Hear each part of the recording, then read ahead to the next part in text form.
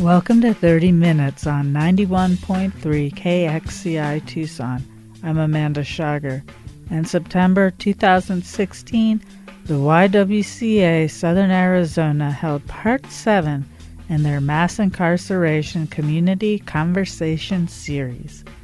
The Mass Incarceration Series is a multi-year series of free forums focused on providing information, dialogue, and education for community members on the various challenges and policies that affect our formerly and currently incarcerated neighbors. These sessions are designed for formerly incarcerated, family members, loved ones, and everyone interested in learning more about the need for criminal justice reform. This session focused on alternatives to incarceration. What alternatives work and where are they being used now? Can these be expanded, and for whom? Today on 30 Minutes, we'll begin with Grace Gomez of the American Friends Service Committee's Reframing Justice Project, and Heather Hamill, founder and executive director of Justice That Works. Grace Gomez is currently developing AFSC's multimedia storytelling project, Reframing Justice. With Reframing Justice, she drew upon her previous research, Fierce Mamas Rising, to design a program that centers the voices and experiences of formerly incarcerated, convicted people and their loved ones. Her commitment to mobilizing the power and knowledge of formerly incarcerated, convicted people is informed by her own experience in Arizona's criminal punishment system. Grace holds a doctorate in Justice Studies from Arizona State University and a Master of Science in Mexican American Studies and Public Health from the University of Arizona. Heather is an activist and attorney committed to racial justice and ending mass incarceration. In 2013, Heather graduated from the University of California, Berkeley School of Law, where she served as the supervising editor of the Berkeley Journal of Criminal Law. After school, she clerked for Chief Judge Johnson of the Arizona Court of Appeals and practiced law at Perkins Coie LLP, focusing on civil rights and immigration law. She is also a blog contributor to the Huffington Post's Law and Politics pages. This is part one of a two-part series. Thanks for sharing space with us this evening. My name is Grace Gomez. I work for American Friends Service Committee, and I run a program called Reframing Justice. It's a multimedia storytelling initiative with formerly incarcerated people and their loved ones. And I use video, photo essay, blogging, and theater. And our first show actually is coming up October 15th here in Tucson. It'll be here at the YWCA, and many of our collaborators are in the room with us. We have She Works, of course, the YWCA, Justice That Works, which is Heather Hamill, and other folks. The goal of the work that I do at AFSC is to influence public discourse around incarceration issues in Arizona using media, and more importantly, to organize directly impacted leaders who will challenge current policy and practices related to unfreedom in Arizona. And you can visit our website, www.afscarizona.org, and you can look at some of the work that we've produced in that project. Heather and I are going to be tag teaming the presentation today, so we'll be kind of passing it off to one another. She's my colleague and co-conspirator and fellow freedom fighter. So Heather Hamill. Thank you. So before beginning this presentation and before beginning this talk, I wanted to take a few moments to acknowledge the indigenous peoples whose stolen land we are on right now. Whose stolen land, unless you're a First Nations individual living in this country, whose stolen land we're always on. I'm starting to begin all conversations in this way because it's important to recognize that fact. It's important to acknowledge that First Nations people still exist, that some are being mislabeled as immigrants because of the imposition of our false border, that Indigenous peoples locally, nationally, globally are still being colonized, are still being wronged. And one of the ways that we can fight this continued colonization is to acknowledge the harms that past colonialism has caused and all of the ways in which we benefit from it, including the fact that we live, work, worship, love, and play on stolen land. And this is especially important in light of DAPL and what's going on in North Dakota, in light of the attempted land grab from the Utes in Utah, in light of the 202 protests protecting Sacred South Mountain up in Phoenix. It's also important to acknowledge that right off the bat and ground the conversation in that, because ultimately the fight for racial justice, the fight for sovereignty, for dignity, and the fight against colonialism, which is an ongoing struggle, is ultimately what we're talking about when we're talking about our criminal legal system. In discussing police and prisons, our criminal legal system, and I say legal rather than justice for an important reason, our criminal legal system is a colonial institution and is one of the primary mechanisms for perpetuating colonialism and for perpetuating white supremacy. And so before we start talking about the harms caused by the system, repairing those harms, alternatives to that system, we have to talk about the foundations of the system that we're talking about and the outcomes that they continue to produce, right? So colonialism is related not just to major land grabs as we traditionally think of them, it's also related to broken windows policing and gentrification, which is another form of land grabs. Our prison system is the child of our slavery system, of our convict lease labor system, of our peonage system, and is one of the major institutions that continues to produce race, that continues to produce racial hierarchies, that continues to produce poverty and intergenerational poverty. And so that's why I wanted to acknowledge those facts. So with that said, I should probably introduce myself. My name is Heather Hamill, like Grace said. I am a proud woman of color. I'm a proud Filipina. I'm the descendant of survivors of U.S. perpetrated genocide on the Philippine Islands. I'm the descendant of survivors of both Spanish and U.S. colonialism.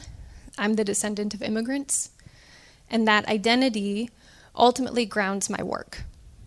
My ancestors survived because they resisted colonial, because they resisted police, because they resisted state violence.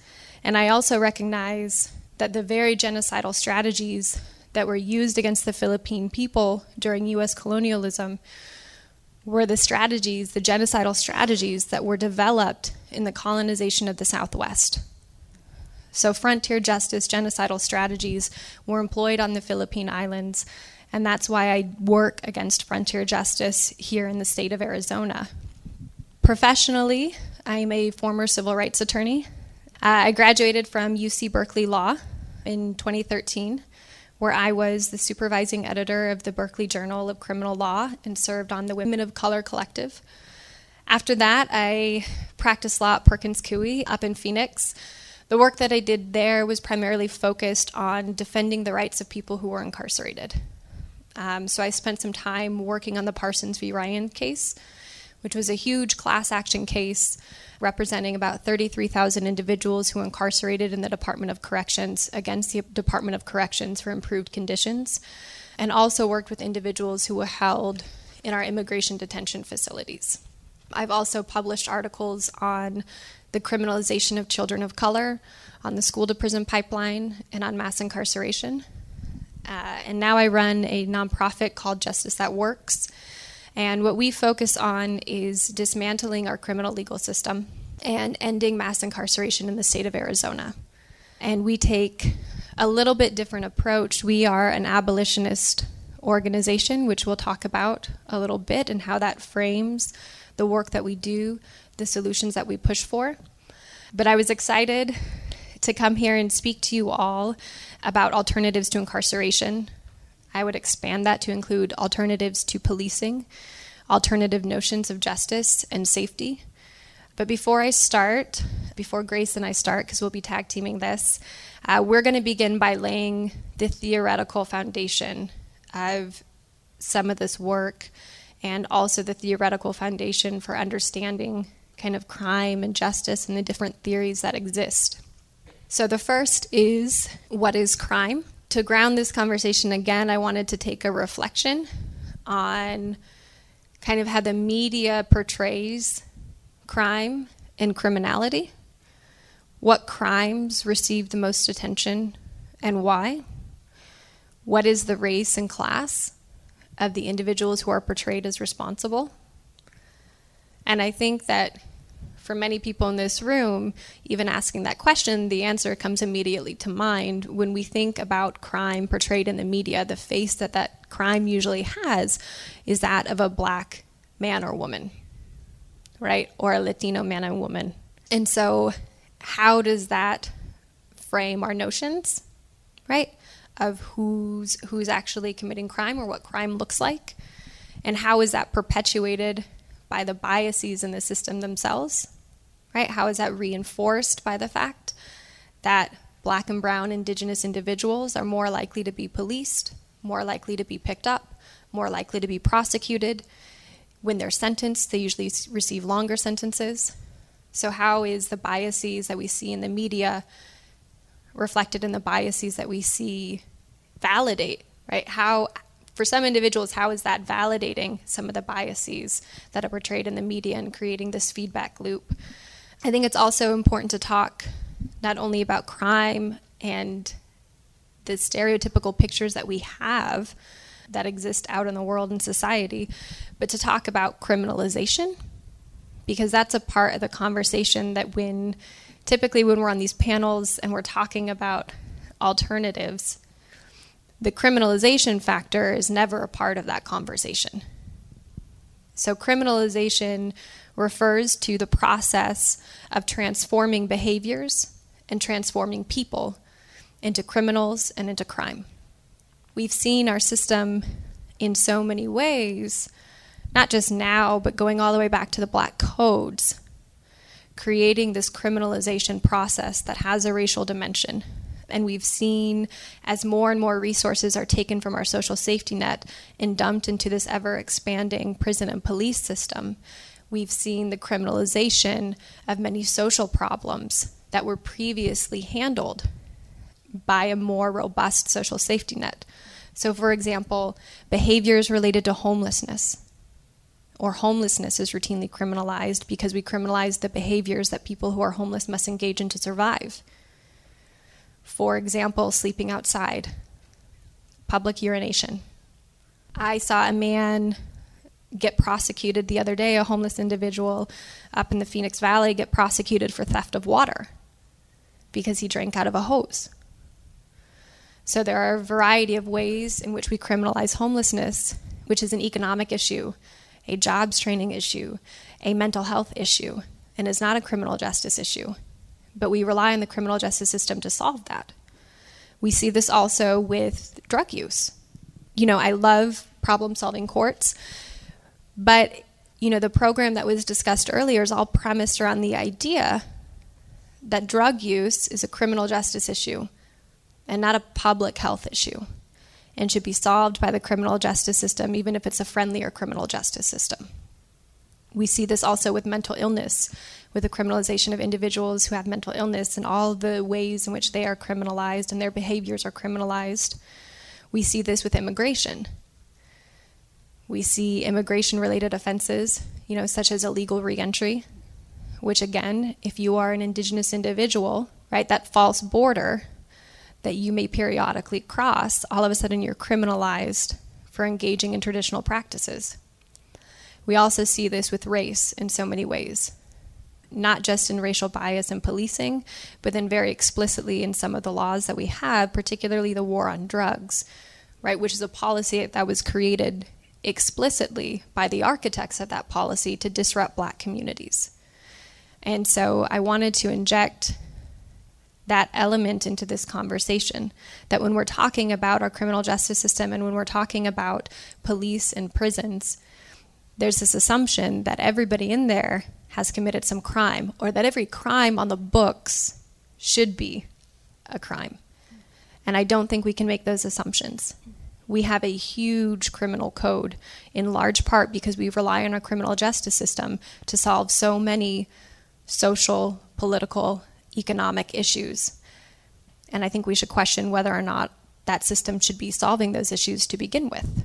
You're listening to Grace Gomez and Heather Hamill speaking at a panel discussion entitled Alternatives to Incarceration, the seventh in the YWCA Southern Arizona's Mass Incarceration Community Conversation Series on 30 Minutes, 91.3 KXCI Tucson. So I'd like to see if we could swap out crime for harm. So no matter how we might feel, changing terminology prompts different questions and forces us to rethink how we should or could respond when a harm is committed.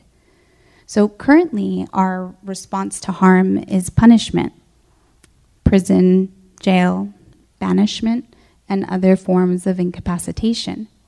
But should everyone who harms get punished? As in the example of the homeless person that drank water out of a hose and now is in front of a judge. And is punishment itself a form of harm? And I'd like to share a piece of a letter from a young man who's incarcerated here in Arizona. He wrote, "I've seen it all in here, from drug use to inmate abuse. Here you lose a lot of your rights. I'm not talking about constitutional rights, but your right to do what you want. Say you're the only white guy in your dorm, except the one that doesn't shower, or the one who's in for beating his wife. Whether you like it or not, you must beat up that person for not conforming to the jailhouse rules, or for committing crimes which are unacceptable to the common criminal. Those people are deemed SOS, or smash on sight. If you're the same race as the person who enters that pod that's deemed unacceptable, they are to be dealt with immediately by you in a manner that's usually very violent. I had to personally smash someone who was detoxing from heroin. He didn't want to shower because he was sick and he just wanted to sleep, but he smelled, and the other people in my dorm, other races, were complaining about it. I had no choice but to smash him. He was sick, and he probably couldn't help it, but jailhouse rules. I smashed him and made him roll out to another pod. I get sentenced in a week. I could have gone to the hole, which means I'd be sitting for sentencing in stripes. That's all bad when your judge sees you, but I did it anyways. Why? Because I had to. And we see in examples like that our system is creating additional harm to address the original harm. So that begs the question then, do prisons repair harm? The pictures that you see here, and it's kind of, can you guys actually see the pictures that are up here? Yeah? Every one of the people that are pictured here died while in custody.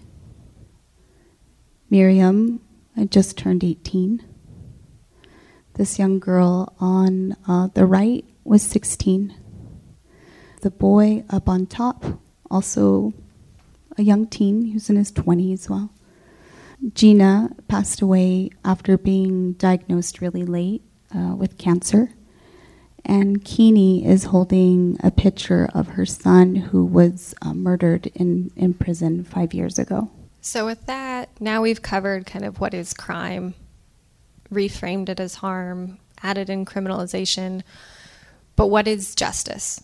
We might say that justice traffics in questions around what is owed or what a person deserves. But our current notions of justice are very narrow. We currently only offer carceral notions of justice, which is any time a harm is caused, our only solution, our only justice, is to throw someone into a cage or subject someone to surveillance by the criminal legal system.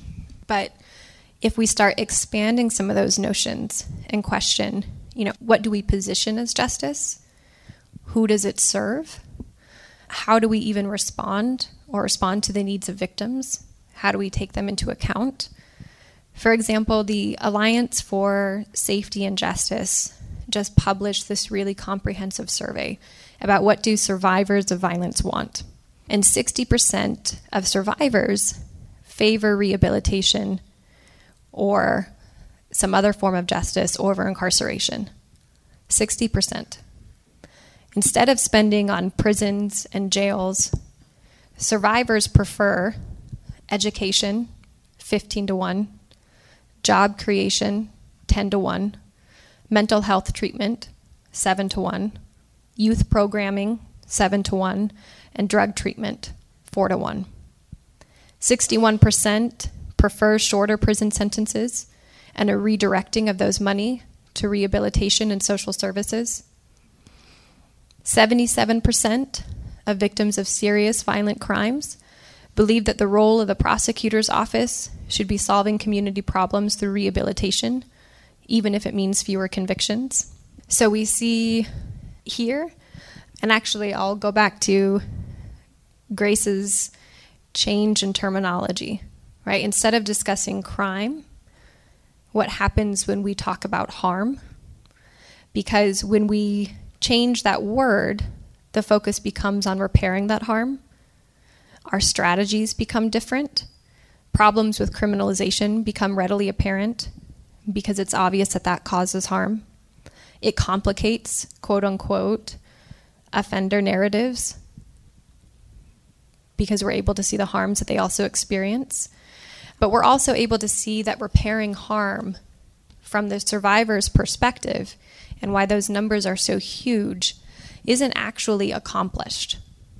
And that's because of our notion of justice is, again, limited to this idea of putting someone into a cage. But other strategies exist. If we take a cue from some of our indigenous communities who have developed over millennia alternative theories of justice and handling harms that are caused, I'm going to tell a story from reservation right here in Arizona. The community was dealing with a murder. A man had murdered another individual, and the community was trying to figure out, how do we repair that harm? How do we repair that harm, and how do we do it in a culturally sensitive way? And the sentence that they came up with was that that individual would be responsible for taking care of the man's family who he had killed. And he was responsible for taking care of them for life. And the reason for that was because part of the harm that had been caused was the gaping hole in that family, was the loss of that caretaking, was the loss of those resources. And so in rectifying that harm, they made that individual who had caused it directly responsible for taking care of that family, which is a completely separate notion of justice and accountability, and also allowed opportunities for forgiveness and relationship building. We also see that across the globe in dealing with some much larger issues, such as institutionalized racism or genocide or acts of war, truth and reconciliation commissions sprouting up based on restorative justice, based off of dialogue, based off of acknowledging harms, and then deciding together how to repair them. Now, there's a question about whether or not that could be used on a smaller scale, but we've seen some examples of that start popping up across the country. There's a really great New York Times article that's about 3 years old, but goes through this story of a family whose daughter was killed by her boyfriend, who participated in a restorative justice process with that boyfriend. And what that article goes through is how that family healed, the closure they were able to get, the ideas that ultimately came forward, and the relationships that were built, and the accountability that that young man took. Now, because of our criminal justice system and the mandatory minimums that are handed down, he ultimately ended up having to serve a prison sentence, but he's still regularly visited by that family. And so I think we can start looking at some of these alternative notions of justice One, when there's not criminalization involved, when there's harm, refocusing on what does repairing that harm actually mean, and how do we prevent creating more harm, which is ultimately what our system does. That's one of the consequences of our system, is that it narrows our notions of justice. It has also narrowed our notions of safety, right? Usually when we think of safety, we have this limited definition, which is safety from quote-unquote crime, or safety from harm, safety from violence, which is important. But safety can also, just like justice, our notions of safety can also be broadened. Safety can include freedom from state violence, freedom from police brutality, freedom from police harassment. And if we go even further, safety can include everything that we need to live healthy lives. And that can include access to health care and mental health care. That can include access to quality schools for our children. That's access to quality jobs, living wage jobs. That's access to jobs trainings programs. All of those things can be encompassed in our broadened notions of safety. And that's one of the consequences of prison culture, is it has really constricted our notions of justice, our notions of harm, the solutions that we take to them, and our notions of safety. And that's ultimately one of the reasons why so many resources have been diverted away from strategies that ultimately create safety, such as those quality schools, such as living wage jobs, such as access to healthcare and mental health care, and diverted it into this system. So now that we've gone through crime and justice, wanted to take a moment to talk about abolition versus reform and the differences in ideology. And I wanted to start with W.E.B. Du Bois, who said, and I'm going to paraphrase, to be meaningful, and he was talking about abolition, the abolition of slavery. But he said, to be meaningful, abolition required more than the simple eradication of the institution of slavery. Abolition ought to have been a positive project, as opposed to merely a negative one. Du Bois wrote that simply declaring an end to a tradition of violent forced labor was insufficient to abolish slavery, and instead required the creation of new democratic forms in which the institutions and ideas previously implicated in slavery would be remade and incorporate those persons formerly enslaved to enable a different future for all members of the polity.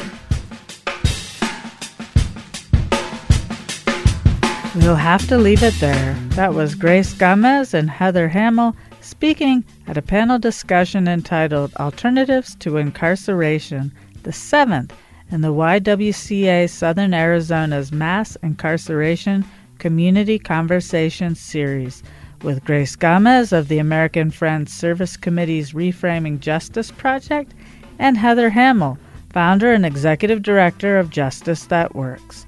Thank you for listening to 30 Minutes on 91.3 KXCI Tucson. This has been part 1 of a 2-part series, and you can find all of the audio of 30 Minutes on our website at kxci.org under the Programs tab.